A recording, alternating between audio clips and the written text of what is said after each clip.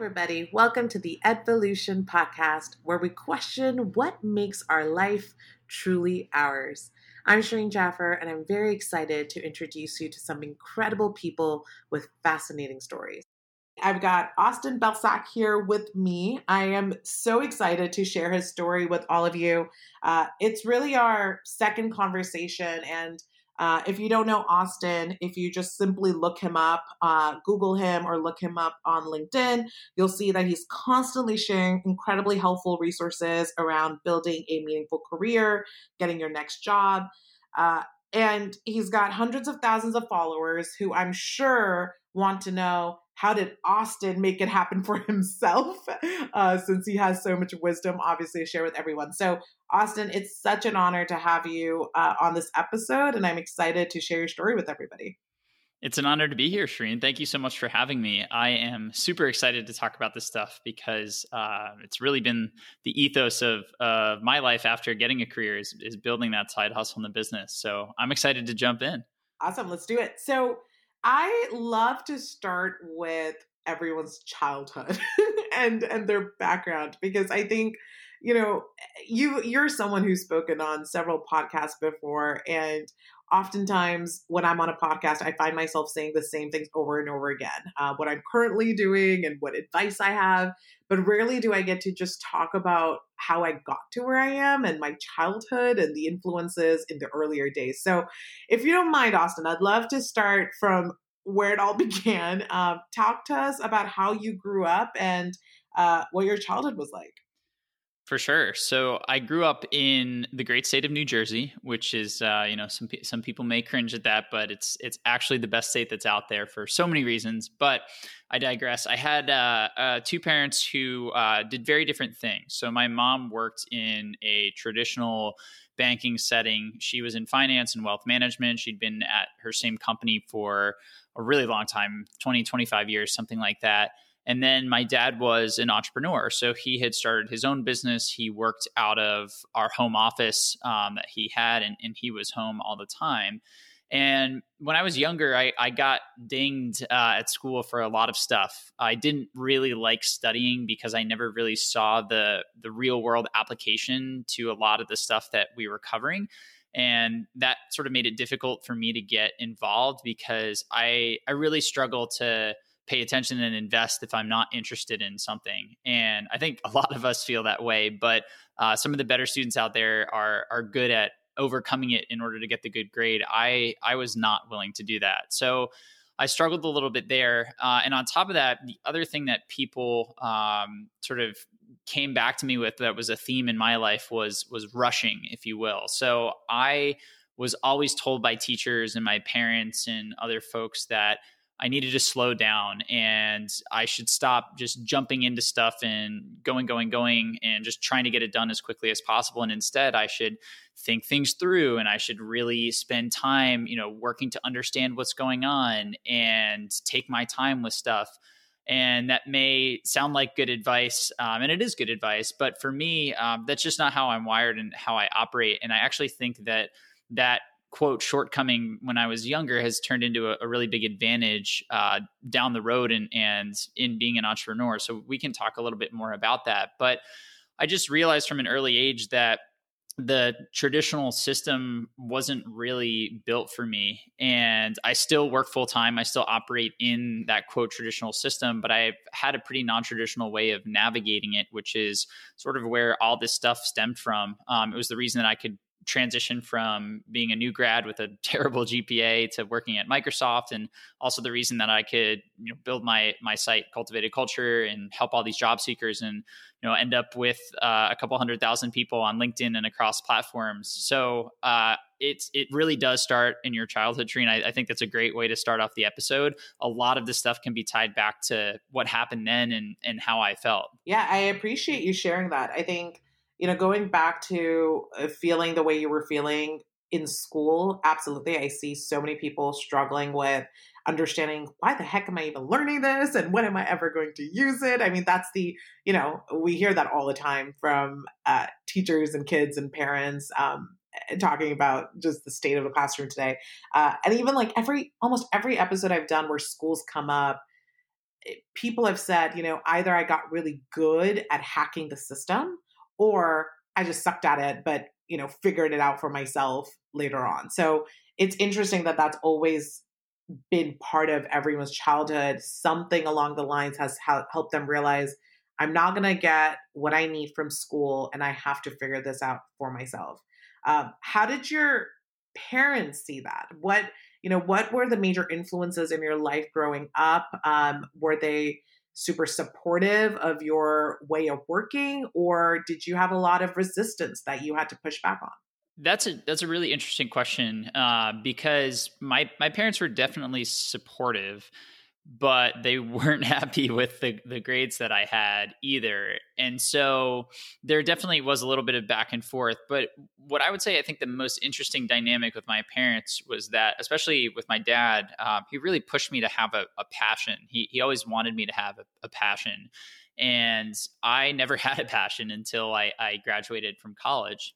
And I think it's really a shame that the question, what do you want to do when you grow up, is with us from pretty much when we can walk and talk. But the answers become the answers that you can give narrow in scope and become a lot less fun as we get old. So, when you're younger and you're in kindergarten or something, and somebody says, "What do you want to be?" You could be anything: a firefighter, an astronaut, a billionaire, whatever you want to do. And your teachers and your parents are like, "Yeah, you can do it. It's great."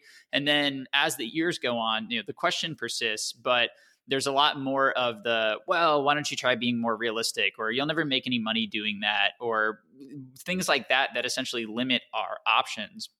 And it's a shame because our options are limited, but the same people limiting them don't really give us the tools to explore what's out there. And something that I hear, and Shereen, I'm sure you get this all the time from the people on your platform, but one of the most common questions is, I just have no idea what I want to do.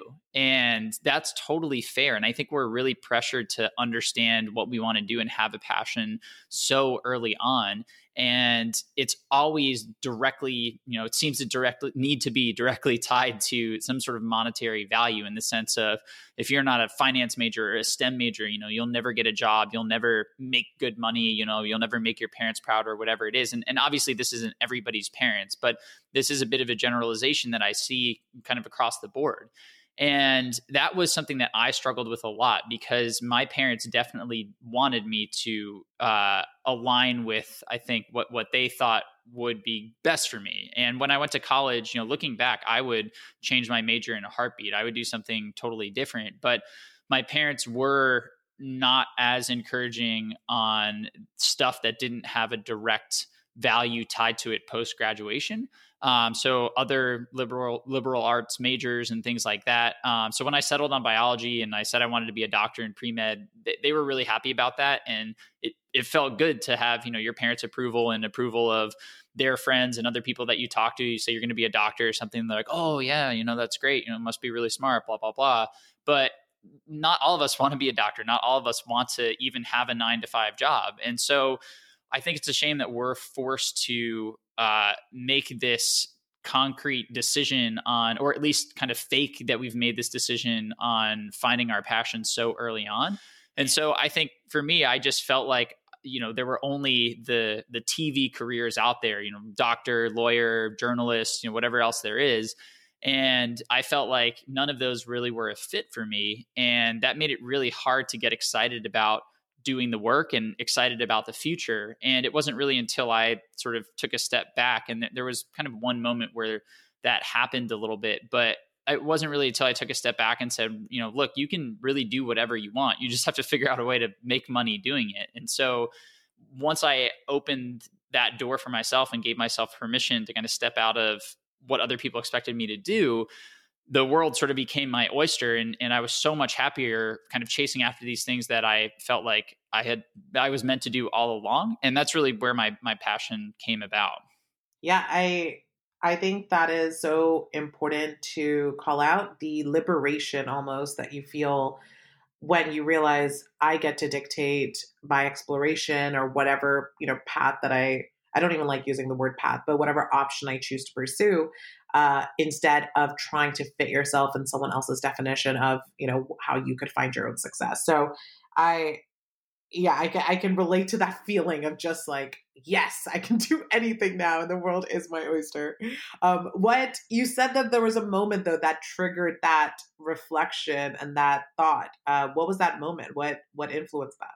Yeah, so it happened shortly after I graduated from college, and I was working in my first job, which was pretty miserable. And I was still feeling that resistance and still feeling stuck. And I ended up reading a book, which has now become very cliched at this point. But the 4 hour work week was given to me by a friend. Have you read it? I have. Awesome. Yep. Yeah. So it's still one of my favorite books, even if it's sort of, a mainstream thing now. But I really loved it because the whole ethos of the book was just because everybody else is one, doing something, and two, telling you to do something, doesn't mean that it is what you have to do or necessarily the best thing to even be doing. And so that book really gave me the permission to give myself permission to step outside of the box. And that's really where a lot of stuff changed. At the time I started going through the job search, I had applied to hundreds and hundreds of jobs online. I hadn't heard anything back. All my friends, all my family, everybody we go to for advice throughout our lives, they were all telling me the same thing, keep applying online, keep applying online. And I read that book and I said, well, one, it's weird that everybody's giving me the same advice. That doesn't make sense and doesn't really happen anywhere else. And two, this whole thing seems to be broken. Everybody seems to be miserable. And so, I may not be able to start a business right now, but let me take these same principles of going against the grain and figuring out a different way to do it, and let me apply it to my job search. And so I did that, and that's really what led to the system that I've built my business around. But it's also the same thing that led to all the entrepreneurial ventures that I've started and tried, because I've just never been worried about doing the same thing that everybody else is doing. And in fact, I've felt a lot of resistance while I've been doing it. And so that book sort of gave me permission to say, hey, look, everybody else may think this, but here's at least one person who's telling you that it's okay. The way you feel is okay. And the goals that you have are okay. And that was really the push that I needed to go after what I wanted from a career perspective, and then also go after what I wanted from an entrepreneurial perspective as well.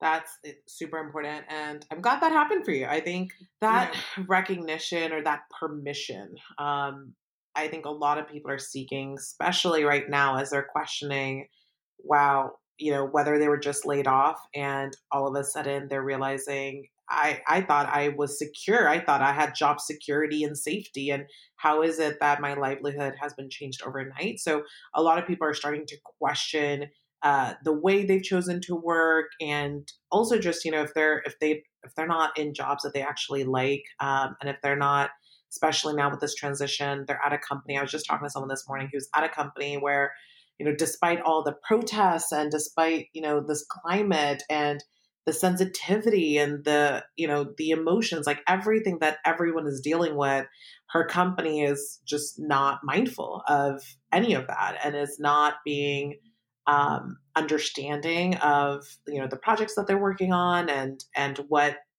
their people need as far as taking time off or just expectations across the board. And she's realizing for the first time, this was a company she was so excited to be at, but having gone through the last 2 to 3 months, she's realizing her values don't even align with the leadership at all because of how they've been reacting to the situation and how they've chosen to treat their people. So, yeah, I think going back to just giving yourself permission to look at things differently and being okay with, you know what? Sure, if everyone else is doing it one way, but I think another way might be better, let me at least explore that. I think that's so important, especially now.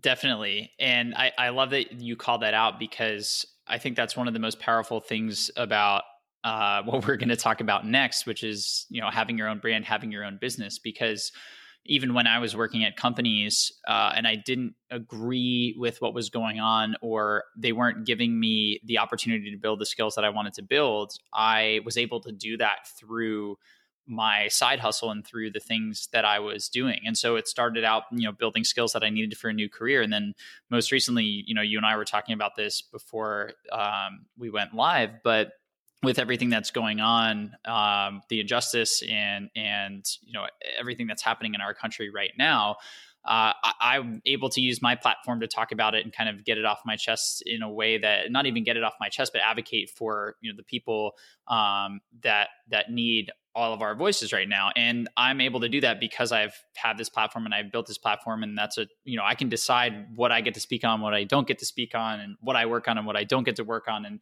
I think that's one of the coolest parts about having your own thing. One of many that we'll probably talk about, but you've built your own platform and when you've started your own stuff and you have these people who kind of look up to you and follow you, that's a really powerful feeling. And you take back a lot of the control that you really give up or maybe missing if you're just in one specific place, relying on one company, one area for your income and for your day to day and all that stuff.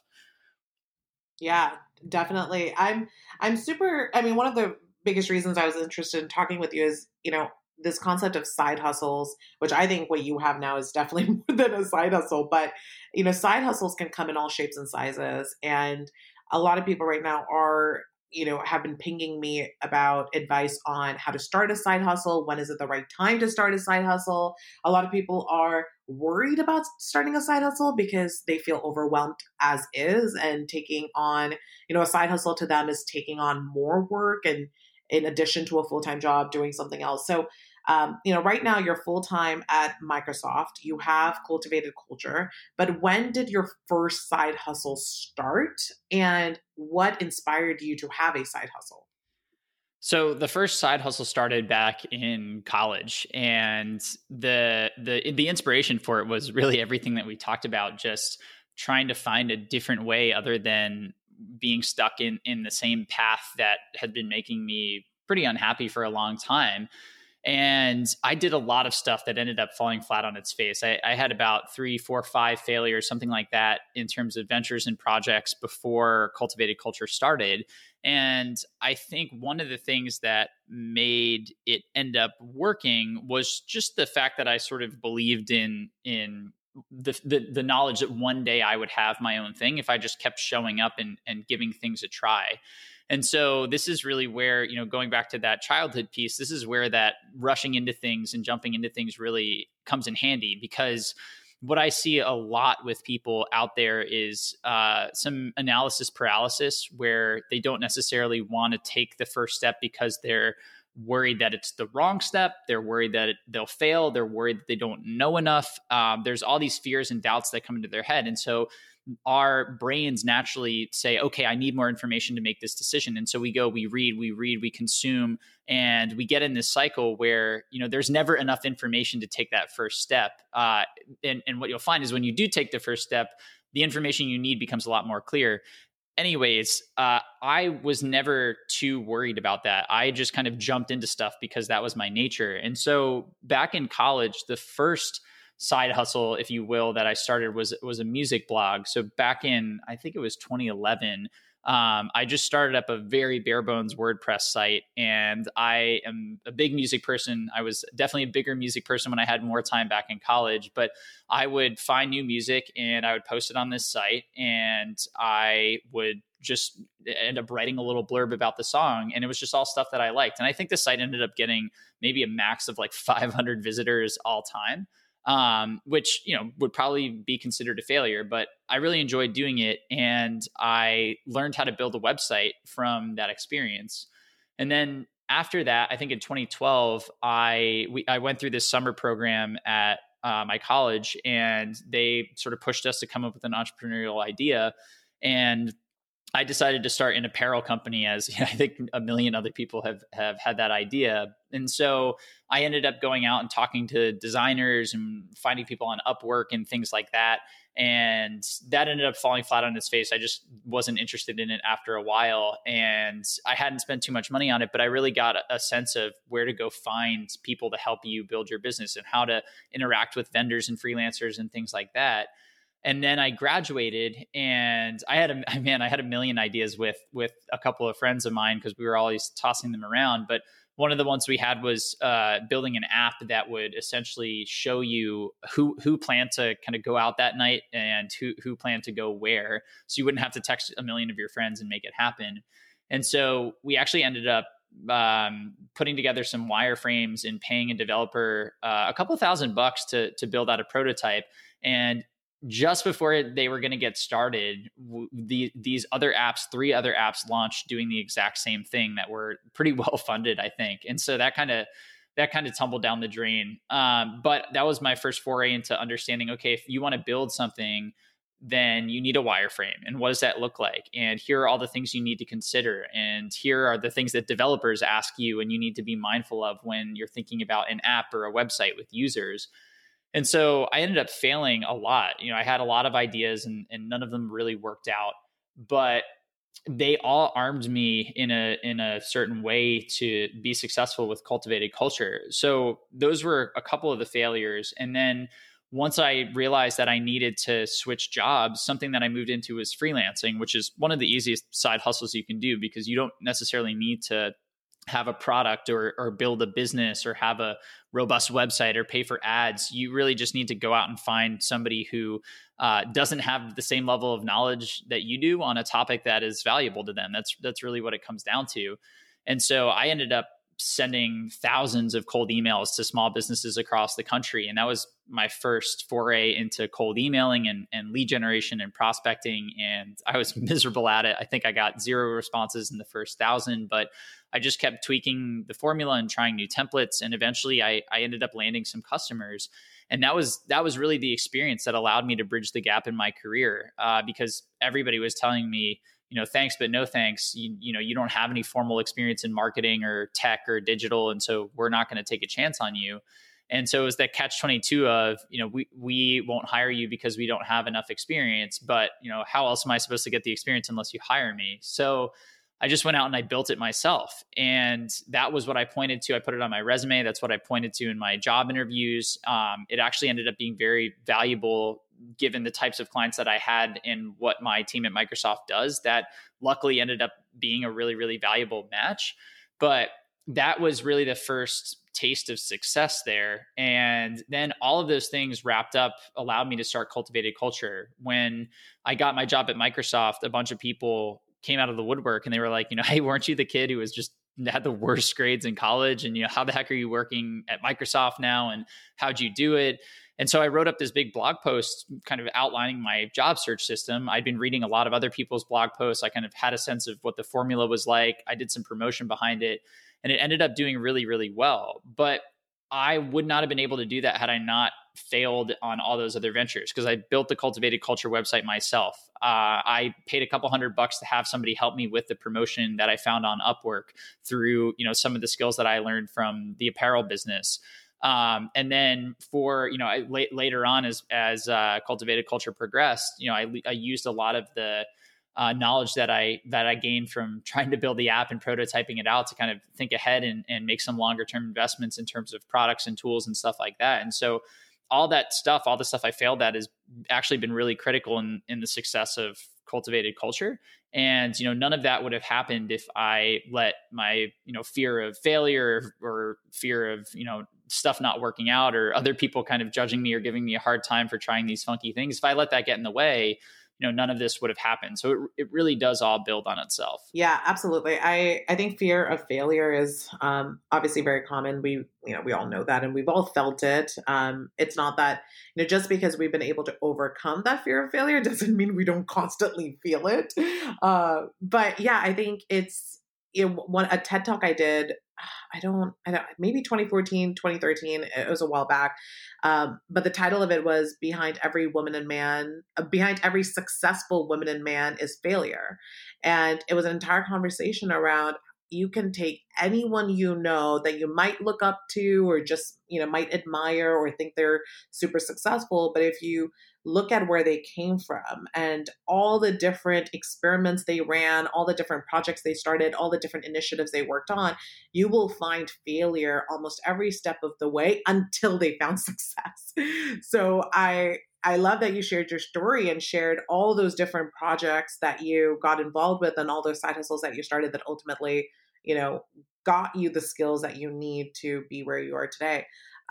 But at the same time, it sounds like a lot of work, obviously. And that's like the biggest pushback I get from people is, how do I find the time to do all of this? So talk to us about time on your end. How did you manage your time? yeah, just tell us more there. For sure. This is one of the most common questions I get. And it's totally valid because it does take a lot of time. And what I've just come to find is that it's really it's almost like a dance between the two things. And I've gotten pretty good at it at this point. But I was not doing the volume of work that I do now when I started Cultivated Culture. I was doing, a fraction of it, single digits of a percent of the amount of time. And that was because, there just wasn't as much to do. It was, hey, let's finish this blog post by the end of, the next week or whatever it is. Not let's finish this blog post. Let's get the podcast out. Let's post on LinkedIn every day, so on and so forth. And so the key really is to start small. I think it's really easy to get overwhelmed. And I also think that people have a tendency to think about the whole picture all at once, and they get overwhelmed and they think, well, I could never have time to do that.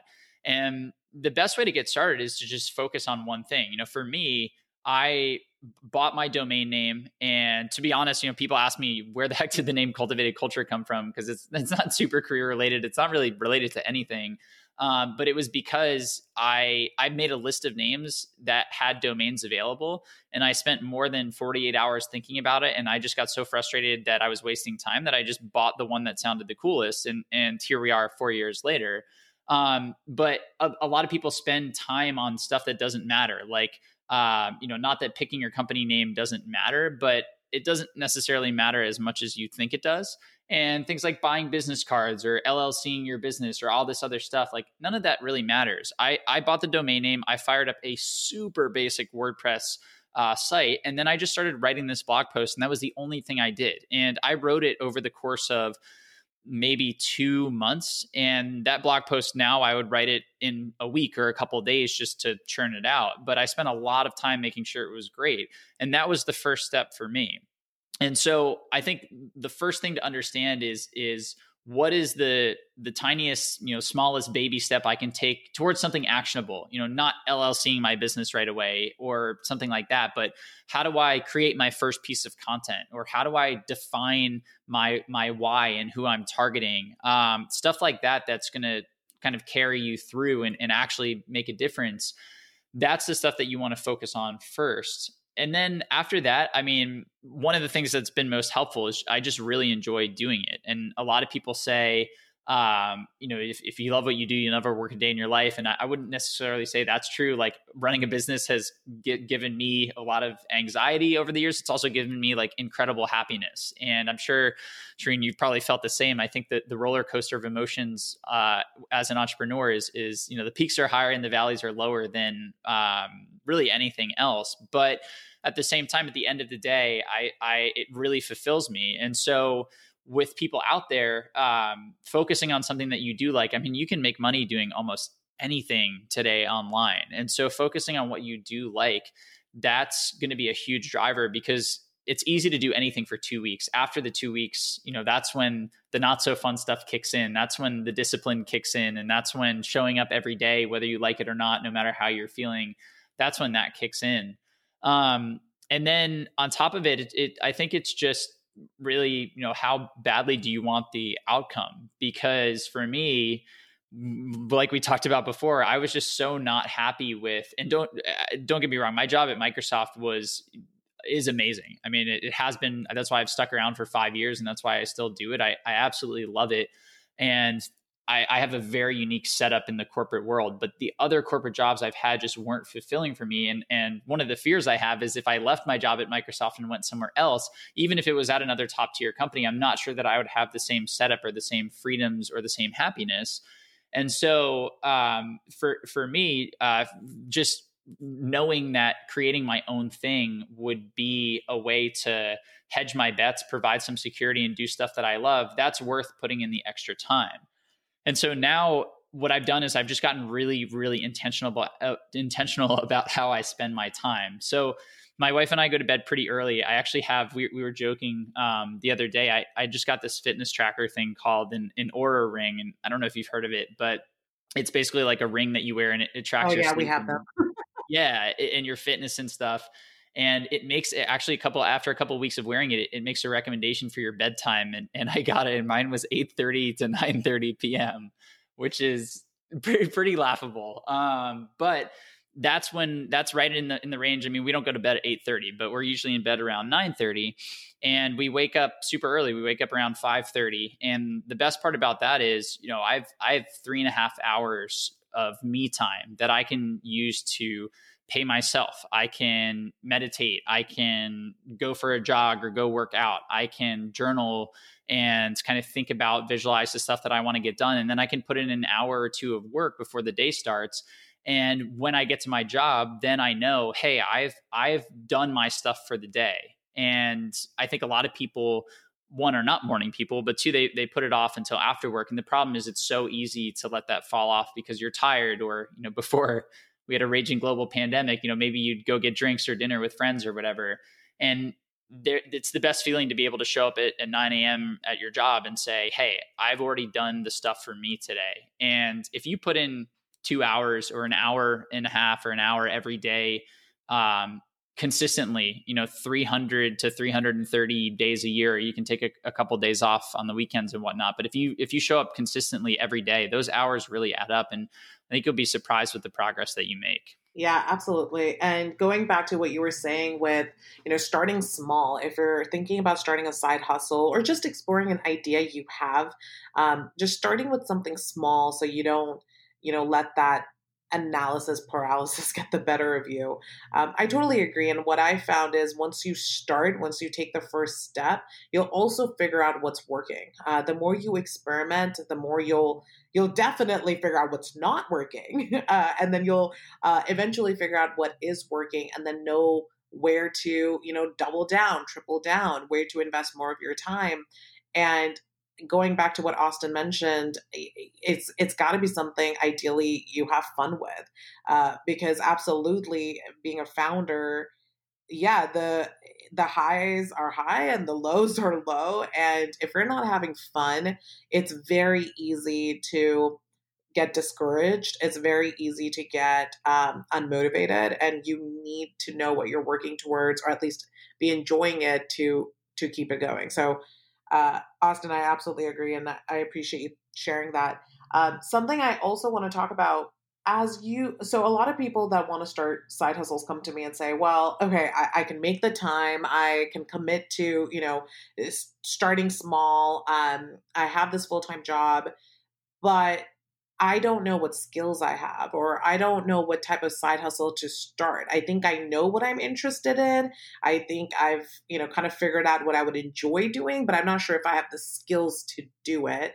And I also don't want to waste money trying to take a class. What's your opinion on that, Austin? Definitely. That's the number one, I think, sticking point that I see with a lot of people. And I would just tell them to, one, just go look at what people are doing online and how they're making money. I mean, there is everything from people making 6 to 7 figures, knitting sweaters for dogs, or teaching, moms who are who just had a baby, who are coming back to the workforce, how to get back in shape, teaching guys how to get off the couch and run their first 5K. There are people making tons of money doing pretty much everything under the sun. And so the biggest thing is just to think about what value you bring to the table. So there's a couple ways of doing this. One of the easiest ways is to go to your family and friends and just say, hey, what would you come to me for advice on? And see what they say. The other thing you could do is within the workplace, just go around to some of your colleagues and say, hey, what if you were given an anonymous survey, let's say, and you had to answer, what is Austin known for, or what is Austin really good at? What would your answer be? And see what they say. And I think everybody has something, everybody has a brand, right? Everybody, whether it's personal or whether it's professional, everybody's kind of known for something. And just identifying that is such an easy first step. And even if people, some people may say, well, my family didn't give me good answers, or my colleagues didn't give me good answers. What's something that you spend a lot of time thinking about? And what's something that you feel like you have expertise in that you read up on a lot. What sites do you spend your time on? What information do you consume? Where are your interests? And just looking at those things and just coming up with some ideas. I think taking the limits off of yourself, saying, again, fitting into some societal box of this is what a business looks like, and more so saying, what value do I bring to the table? Why does my manager and my company keep me around? What do people on my team ask me specifically for advice on, and that kind of stuff? And then going and finding other people who are doing that. I think one of the easiest ways to validate your idea is competition. A lot of people shy away from competition, and I think the phrase, somebody else has already done that, kills more potential businesses than a lot of other stuff. And it's because competition is good. It validates the fact that your idea has merit and other people have been successful with it. And so go see if there is competition. And if there is, good. That means that people are willing to pay for the stuff that you're doing. And then go validate it with people who are actually going to pay for it. So this is the tricky part, but I see a lot of people just start something up without knowing if somebody will pay for it. And if there's no competition in your space, that's one hint for sure. But on top of that, your approach may not be the right one either. And so one of the best things that you can do is, if you have an idea, again, before you buy that LLC or even before you buy a website, go put together a little bit of a brief and then go out there and see if you can get people to pay you for it. So maybe sign up for an account on Upwork.com and see if you can, freelance your services for whatever you're going to do, and see if people will bite on it. And if not, tweak and refine your message on there until you get some people to bite on it, and then you can expand from there. If you want to start a side hustle selling a product, one of the best things that you can do is mock up the product or buy a really small amount of the product, even if it's a little bit more expensive. And I know, Shreen, you mentioned people not wanting to spend money on a course. Well, spending money on validating an idea, I think, is definitely a worthwhile venture. And you don't have to spend a lot, but throw up a product and run some ads to it. You can spend $50 on product and $50 on ads and see if anybody buys, what you're selling, even if it's at a slightly lower price point of what you'd want to eventually sell. But getting out there and finding ways to validate what you're offering is so important. So just to kind of wrap up with a personal example, when I was about a year into my business, I decided to create a course, and I wanted to make sure that people would buy it. That was the big thing for me, because I tried to launch a number of other products and nobody was really biting on them. So I created a Google Doc, and I made it view only, and I created a brief of the course. So I talked about the pain point it was addressing, and I walked through the modules, and I had a couple of testimonials in there. And I took that and I sent it out. I sent an email out to all the people on my list. And if you don't have a list, you can go find just a list of prospects, and you can just say, hey, I'm putting together this thing and I'd love to get your feedback on it. Would you be open to that? And so of the people who responded to me from my email list, I sent them the sheet, and then I sent them a feedback form. And I basically said, would you buy this course? Yes or no? If so, what made you interested to buy it? If not, what made you not interested to buy it? And finally, what else could I add to make it more valuable? And so everybody who checked the box of, yes, I would make it, I'm interested in buying it, I sent them a link to pay for it, and I gave them a discount off the sticker price. And then on top of that, the people who said I wouldn't buy it, but you could make it better by doing this, I said, great, we haven't built it yet. I'll make sure that's in there. Would you be interested now? And so I went through one by one, and my goal was to get a 10% sell-through rate. And I figured if I could get 10% of the people that I talked to buy it, that was a good sign that people were willing to actually buy the real thing, because I hadn't even built anything yet. So I ended up getting my 10%, but I also got a ton of valuable feedback from the people who, would be buying my product. And so I was able to kill two birds with one stone, because I could really align my messaging and refine my messaging for when I blasted it out to my full email list. And when I started, pitching it to new people who were coming in the door. But I was also able to validate that this was something people would pay for before I ended up investing, dozens of hours into building out this course. Yeah, I thank you so much for sharing that story. I think that's awesome. And that is so important because I think too many people stop at having to invest in themselves, right? Like paying for $50 to purchase, a small amount of product or whatever it is, and $50 to promote it on through paid advertising.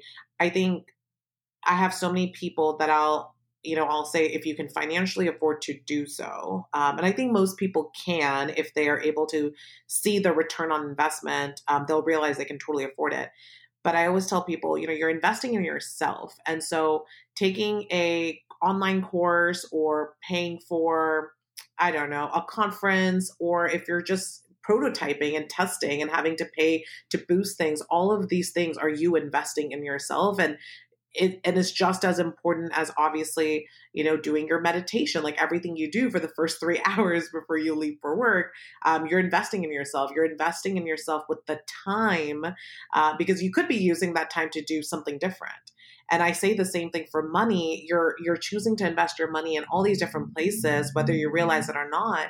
And I think oftentimes people struggle to actually put their money towards an investment in themselves when they don't know what the guaranteed result could be. 100%. And a buddy of mine just posted recently on LinkedIn. He said, instead of getting takeout this weekend, save that money, pocket it, and go buy a professional headshot for your profile. And I think that, that's sort of just one example, but I think the people who say, I don't have money on that, or I don't want to waste money on that, or whatever it is, I would take a hard look at where else your money is going, to your point. Because for me, one of the things I realized when I was starting this business was that I would go with my friends to have dinner and a few beers on a Friday night, and I would be spending 60 or 80 bucks doing that. But then I was saying, well, I can't afford to pay for this course or whatever. And so I just stopped going out 1 or 2 nights a month, and I took that money and I dumped it back into some of the business stuff. And that's where, those things that I spent the money on were some of the things that helped the business grow. And then you spend money, you make a little bit more, and then you reinvest it, and then you have more money to reinvest, and everything kind of grows that way. So the best investment, people talk about investing in stocks and real estate and all this stuff. I haven't seen an investment with better ROI than the dollars that I've put into myself and my business. I also think it's really important to not just where you're investing your money, but also what are the outcomes that you are expecting, or not even expecting, but what are the possible outcomes from making that investment, right? So if you invest in a course, worst case, it's not great and you learn what not to do. But best case, you learn crucial skills, you get mentorship, et cetera, et cetera. I recently had a conversation with a woman. She had emailed me. I've never met her, but she had emailed me asking my advice on a boot camp. And, she had said, hey, I had talked about this boot camp in my weekly email. And she had talked about, she had told me, I'm really interested in this boot camp. Do you know the person that's running it? What can you tell me about it? And so, I sent her the email and I connected her to the person, and it was good. And then she emailed me a week later and she said, oh, I just realized, the boot camp is $250. I can't afford that right now. I'm actually applying to grad schools, and I just submitted, I just spent over $2,000 on grad school applications. And in her first email, she had told me that, she had just graduated with her bachelor's. She hadn't been able to find a job, and she was considering grad school to look more, appealing to employers. And of course, right away I said, hey, knowing she's in a specific niche where grad school is absolutely not required. And I informed her on that, and I gave her my opinion on, work experience is more important than a grad degree in that specific career, and in most careers, frankly. So getting that email where her intention is to get a job, this boot camp is in the industry she wants to. The mentor is someone who's reputable in the industry. And for her, she saw it as, I can't invest in that boot camp because I've invested all this money in grad school applications. And she's not recognizing that, one, those applications don't even guarantee admission into a grad school. But then two, grad school itself also doesn't guarantee a job. And so why do we choose to invest in things that logically don't make sense?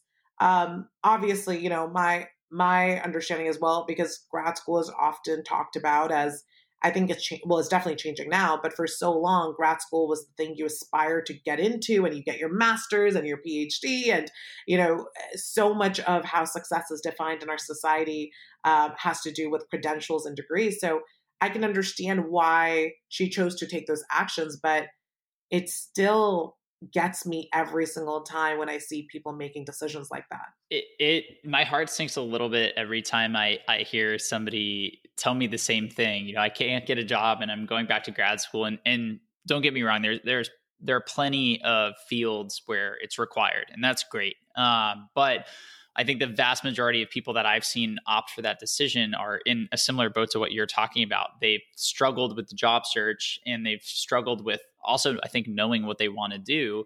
And it really is a super, super expensive way to buy yourself more time. And if we think about it, you're not buying time for yourself, though. I think you're buying time for others when you go to grad school, because what I see with those people is they're looking for the approval of other people. And grad school, for some reason, sort of checks that box. Like nobody's expecting you to have that job or that passion necessarily 1 month into grad school or 1 year into grad school or whatever it is. And so you can sort of say, whew, okay, nobody's going to be asking me that for a while. Thank God, I don't have to deal with those questions. Hey, it only cost me, $200,000. And so if you, and not to mention, you're also delaying that question, right? Like you graduate and now you're in even more student loan debt, but you're back in almost the same exact place, probably worse, because now you may be overqualified for jobs if grad school wasn't even required in your degree, and two, you may still not have gotten the work experience to help you figure out what it is that you're super interested in doing. Absolutely. And to your point, I mean, what companies care about and starting your own business, it's really about understanding real skills that lead to business value, I guess is the best way I can put it on the spot. But nobody really cares that you took that marketing course that taught you the 4 P's of marketing, or that accounting course that taught you how to read, the 4 financial statements. Nobody cares about that. What they care is that you can come in and deliver value. And the way that value honestly is perceived today, the thing that beats out everything is results. And so the hardest or the worst part about going to grad school is that when you graduate, you don't really have any results, and you're back to this even playing field where everybody else graduated with the same degree. They spent the same amount of money. They took the same classes. They did the same things. So you're narrowing your competitive edge, because you spent the last couple of years doing the same thing as millions of other people.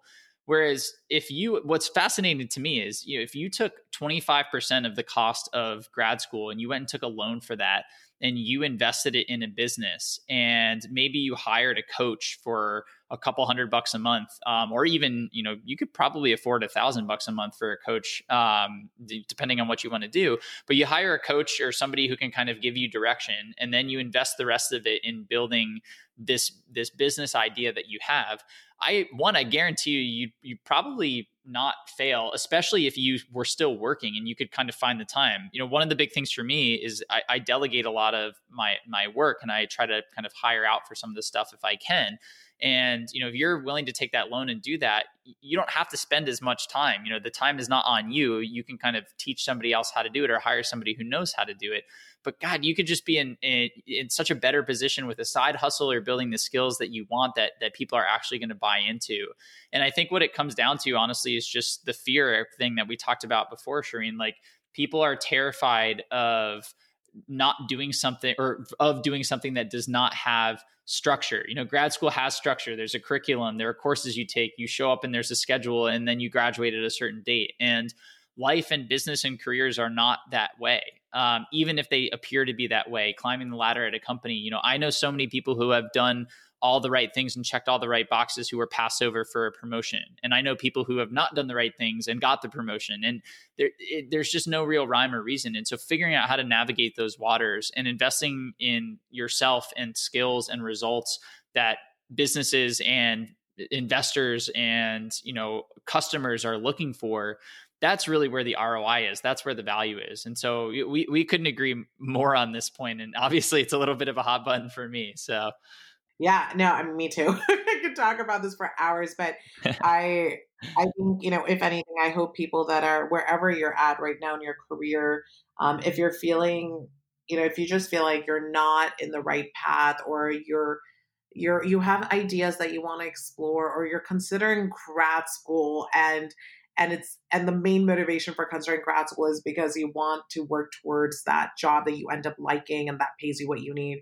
I think there's a lot of great tips that have been shared here as far as testing different ideas and where to invest and how to invest in yourself and your ideas. So, Austin, thanks for all of that. I want to go back to passion for a minute.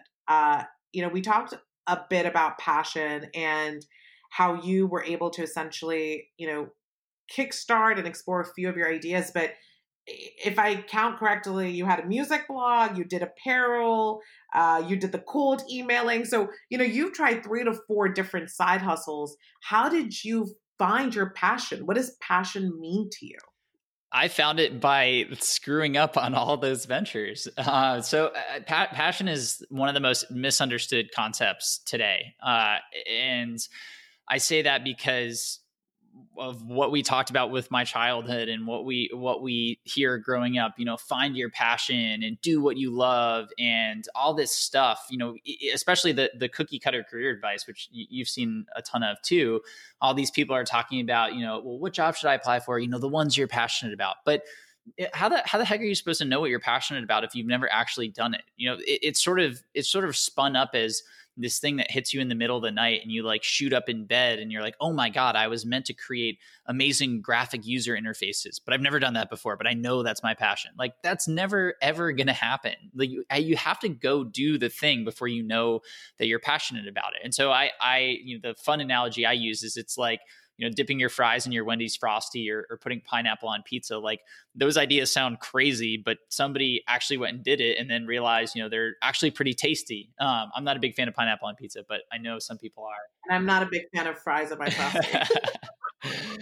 But a more personal example is just that, if you had talked to me 6 years ago, I would have never in a million years, I think career coaching would have been a million miles away on my radar. That wouldn't have even been an option that passed through my brain. But the reason I became passionate about it is because I started doing it because people asked me. So, I sort of solved that question that we had. It came a little easier to me because people came to me and they said, how did you make this career jump? But I was able to extrapolate that and say, wow, enough people are asking me about this. And I know that people care enough to find a job. And I know that it's hard to find a job. And I also know that if you get a new job, you can get a raise. So if I teach people how to do this, it seems like there is a path to monetization there. But I still was at the very beginning, I wasn't like, oh my God, I'm in it because I need to help all of these people get careers. It's my life's calling. I was like, I want to make some money and I want to figure out how to do this. But then after I started teaching people and I started getting these emails from people who said, I wasn't going to be able to afford rent, but now I can. And not only that, but I got a raise and I'm working in my dream job. Like that's where the passion started really coming from. And so I did a ton of stuff that I ended up hating. And I think we end up crossing off a ton of stuff on our list before we find what we love. But action is really how you figure out what you're passionate about. So what I'd say to people listening is, first, go out there and explore. Like if people have a business that's interesting to you, just send them an email and maybe don't ask them to like tell you their whole story, but maybe say, hey, I just really want to know, what do you love most about your business? And, what's a part of your business that's not so glamorous that people on the outside might not see? And maybe just send that to a bunch of people who have a business that seems interesting to you and see what answers come back. And then if it seems interesting enough to try, go take action for 30 days. And if you don't love it after 30 days, you have my permission to quit. People always say like winners never quit and blah, blah, blah. Winners quit all the time. I quit all the time. And the reason I quit is because I realized that I don't like the thing that I'm doing and it's not going to be valuable to me. So I quit doing it and I go find something else that is going to be valuable to me. So after 30 days, try it, invest in it, take those courses, to your point, Shireen, read those books, get out there and start those projects, see what you can do in 30 days. And if you hate it at the end of 30 days, stop and go start emailing other people and go start doing something else. But if you do like it, keep investing, invest for another 30 days and rinse and repeat, and just check in every 30 days to see if you're still enjoying what you're doing. But by going out there and actually immersing yourself and taking action and trying something, that's how you're going to figure out what you're passionate about. It's not going to come from a career assessment. It's not going to come from thinking about it. It's not going to come from reading another Forbes article. Like, it's going to come from taking action. Absolutely. And exploring. And I agree with you. I quit all the time on so many things. But I think the number one thing is you can't quit on yourself. And I know that sounds cheesy, but man, there are moments where things just don't work and you've quit on different, things you've chosen to take a chance on back to back. So you probably have like 4 quits in a row. But as long as you're not quitting exploration, as long as you're not quitting figuring out what you do align with, you're actually not quitting at all. So I think there's a really big differentiator between those two intentions. Yep. I'm glad you mentioned it because you and I have both showed up every day through the thick and thin to build our businesses. And so I've never quit on my business. I've never quit on myself. And that's a huge distinction to make. I just don't do the things that aren't valuable to me. And I don't do the things that I don't enjoy doing unless I know that it's going to have some really, really large future value. So I do appreciate you calling that out, because it's not, your business isn't going to get built if you quit on every single thing that you don't like to do. There is that core, you and what you're trying to do in your vision. But in the small stuff, and especially if you don't know what that thing is and you're exploring, it's okay to stop doing something that you don't like. Absolutely. Absolutely. Well, Austin, it's been such a pleasure having you here. How can our listeners find you? How can they get in touch with you? Yeah, so LinkedIn is a great place. That's where I share content pretty much every day. And feel free to connect with me. Send a personal note if you don't mind with the connection, and just mention the podcast or Shireen so I can pick you out of the crowd. But then also my site, cultivatedculture.com, has a lot of free tools on it. And a lot of the stuff that, a lot of the tactics that I've used to kind of build my business are present on the site. So you can sort of see the approach that we take and what we've done if you're curious. But those 2 places are definitely the best way to connect. Awesome. And I will say Austin does a ton of great and helpful LinkedIn Lives as well, where he's constantly talking about, our economy as it changes and the trends when it comes to job searching and career. So definitely give him a follow and check him out. Again, Austin, thanks so much for being here and sharing your story with us. Thanks for having me, Shireen. I really appreciate it.